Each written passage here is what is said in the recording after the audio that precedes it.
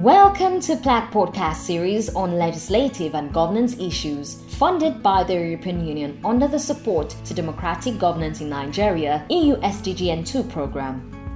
My name is Edima Obaloluwa, your host, and joining me on this edition is Austin Aigbe, Senior Program Officer, Center for Democracy and Development, CDD. He is also an international management policy and non-profit specialist, gender and social justice advocate, and a fact checker. Now that's a rich portfolio. Well, today we will be discussing promoting issue-based campaign and advocacy in line with Section 94, subsection 1 of the Electoral Act 2022. Political party campaigns kicked off officially on 28th September 2022 with candidates contesting for presidential and National Assembly seats, followed by candidates for governorship and state houses of assembly on 12th October 2022. And there have been calls by civil society organizations for candidates to engage with Nigerians using issue-based campaigning. But let's break it down, Mr. Austin. What is issue-based campaign? Thanks, and thanks for having me. Let's break it down in a way. So number one is, what is an issue? An issue is something in the context of campaign, something that matters to you, something of fundamental importance to you as a voter, as a citizen, or as a political actor or a political supporter. Issues are those things you want addressed. So the word based, like a compound word, issue based, that the things you want addressed, let campaign be based on those things you want addressed. For instance, issues can be around education policy, around security, whether it's security or insecurity, issues around finance, economy, and all manner of things that are very important. I'm avoiding repeating the word issues. I like to repeat the word issues with the things that you want to be dealt with by these political actors. And because that is the only way we can hold these political actors responsible or accountable when they win elections. So again, just to break it down for the purpose of everyone, whether educated or not educated, issues are of critical importance to us, to citizens, to country, to individuals within the system, that we thought that people should speak to, that matter to our lives as Nigerians. All right, sir. So how can Nigerians identify? Yes, you've said there are different categories, but are there specific things that people should look out for the greater good of the country? For the greater good of the country, yes. Nigeria right now is facing one of its worst era. There's been a colossal damage to our economy. Everyone gets impacted by the rising trend of the dollar to naira. Somebody will say, how? That does dollar affect orange? Yes, it does. Because when you go to Benue or Orange Market or Sokoto State or Nasarawa, anywhere you go to buy oranges for the purpose of selling it in Abuja, and you board a car, or you charter a car or a vehicle or whatever, the cost of fueling those vehicles have been put over to you. That's what we call in economics that the burden of this increase bears the burden. So the person who bears the burden becomes you, the marketer. If you used to pay 500 naira for a trip, and that trip increased to 1,000 naira, you are going to put the 500 naira difference into those oranges and then increase the price of those oranges. So yes, the dollar does affect as small as the orange. Beyond that is our normal food. The same thing goes for garri or rice or whatever. Petrol now comes from outside of the country. So when you go outside of the country to buy fuel, for those who are marketers, they buy them in dollars. So when they buy those, maybe a liter of fuel for, let's say, 50 cents, they are going to increase the fueling for a liter above 50 cents because they bought it 50 cents. And in 50 cents is, let's say, half of $1, would be, let's say, 350 naira. It means that when you are going to pay for that fuel per liter, you're going to be paying around 400 naira. So it gets in. So economy is a challenge. Insecurity or security challenges. Almost everywhere around the country has one security challenge or the other. From kidnapping to secret court activities to banditry to farmer elder, which has come down a bit now, but has assumed a new narrative, or to all the insurgency I just mentioned. So there's a combination. And the third one is that Nigeria is facing a major challenge around corruption. Corruption has become the bane of our national development.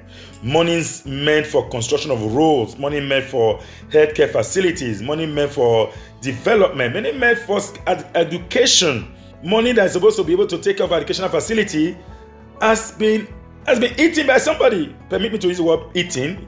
It's like literally eating it like food, because that's exactly what is happening. People have embezzled government contract and no one is paying for it. So 3 critical issues of importance that Nigerians will quickly want to be resolved: insecurity, economy, corruption.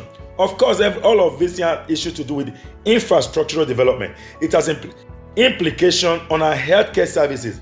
It has implication on our educational system.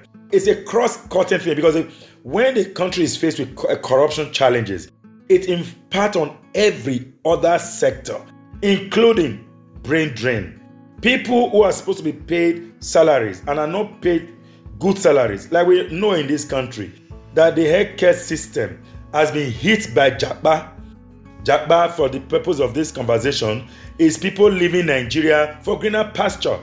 Healthcare system workers, doctors, health professionals have all run away from Nigeria in search of a better life. There was a report that says that about 1,000 doctors that arrived in the UK, half of those are Nigerians. That is a weird scenario. It means that we are going to get to a point that native doctors will be working in our hospitals. We don't want to get there, or quack. Those folks who couldn't go through medical school, who dropped out, but can simply understand what is Fensic or Panadol. They can become the ones who will be doing cesarean section, who will be taking delivery in hospitals. We don't want to get there. Everything has to do with the kind of crisis we are in. When politicians are speaking, they should say how they will deal with those issues. And that's why we're focusing on issue-based. So if you are dealing with economy, how do you intend to deal with it? How do you intend to strengthen our naira? When President Muhammadu Buhari took over in 2015, we were barely less than 200 naira a dollar. Around 2012, we were barely about 150 naira per dollar. But times has changed within a space of 7 years. But it has really gone to an explanation point that it needs to be addressed. All right, sir. So with all of this, what is your assessment of the campaigns so far, perhaps in comparison to past methods of campaigning? Politicians are avoiding to speak to issues. They organize their usual campaign, usually rallies in large open fields, and end up saying nothing. And you hear them shouting their party, shouting greatest Nigerians, you hear them shouting greatest youth, you hear them telling that they will give you employment. I will give employment. What are you going to create that will bring the employment? You can't give employment. You can create a platform that employs people. In 2015, ahead of the election, promises were tracked, over 222 of them. And eventually, even though he eventually said that he wasn't responsible for all, that he was only interested in 3: anti-corruption, security, and economy.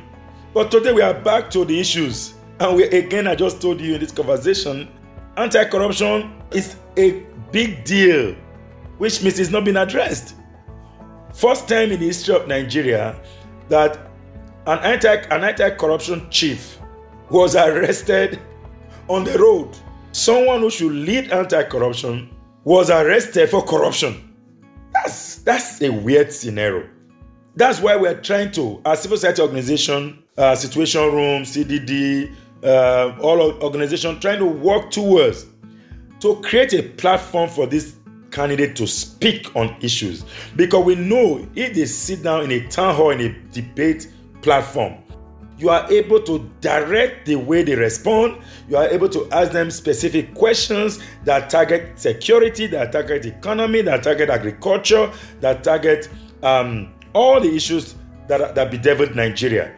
But when they run away, they are avoiding making commitment that Nigerians can hold them account to when they eventually win the election. Like I said, Politicians can even go ahead to tell you that they will ensure that they put AC in our street because the places there's heat. Climate change, in an attempt to deal with climate change issue, we'll put AC in the street. And you see the crowd will just yay. That is not what we are talking about here. Watch all of their rallies, and that is why citizens are a bit confused, not knowing what to expect. You go on campaign on a typical day in a large crowd, there is no opportunity where the citizens or voters can even ask them questions. In any case, voters don't go to those rallies. People who come to those rallies are mobilized to come. So is it people who are mobilized to come to a rally that will be asking the person who mobilized them to come and what are you going to do with education? No, there won't be any platform for that. You just see the next thing that they switch over to singing and you start hearing pepper them, oh, pepper. What's pepper them? Is pepper them an issue? So in an electoral environment saturated with vote buying, do you think the electorate are really interested in issue-based campaign? The reason why electorate are not interested, they believe that the system doesn't work, that the electoral system wouldn't achieve the purpose. So many people believe that INEC has been compromised already, that whether you vote or not, they've won. And you've even heard some of those narratives that don't worry, we will win, let them go to court. So they already assume that politicians had their own method of winning elections. But those days are gone. The days of ballot box theft are gone. The days of ballot box stuffing with ballot papers are gone. With the introduction of the beavers, systems now work. You don't even need to trust INEC. Trust the system. Leave INEC alone because INEC does not conduct election. I like to repeat myself. INEC does not conduct election. INEC facilitates the conduct of election. Those who conduct election are the young folks from NYSC who are saddled with responsibility at the polling unit to conduct the election. Those people use the system that INEC has created. And I'm saying that the system INEC has created seems to be foolproof in a way that if you vote, you can actually trace your result sheet of your polling unit. Because when you use the word vote buying, many people just tell you, let me collect my own. I won't see them again in the next 4 years. But the time has passed. Citizens are educated now. Nobody wants to take money again. Because they now know that if you pay by their vote, you will go and they won't see you again. So you are going to recoup the money you spent in the election. Citizens have become so educated that they now know that when they vote, they can wait in the polling unit and ensure that the result sheet is seen. If possible, they snap the result or they write the result down and they will go on the INEC result viewing portal to check for the result of their polling unit. And we have told citizens, when there are differentials in the result of the polling unit and the one online, they should blow the whistle. Citizens need to be further enhanced with this knowledge. Those who have not heard should know now that the power of electoral integrity lies in your hand as a citizen. If you are listening to this call, know that you are the one I'm talking about, but I'm not just talking to you alone. I'm asking you to pass the information to the next person that the electoral process has improved a great deal. It has improved in such a manner that politicians are now buying votes so that they will maintain the cost of their action. So when they buy citizens' vote, they will collect the money back. It's business. Everybody that invests in any business, first of all, think about recouping the capital and then start making interest from it. You start collecting other money, so there will be no infrastructural development. It will be corruption all the way. There will be no school anymore. Educational system may finally collapse.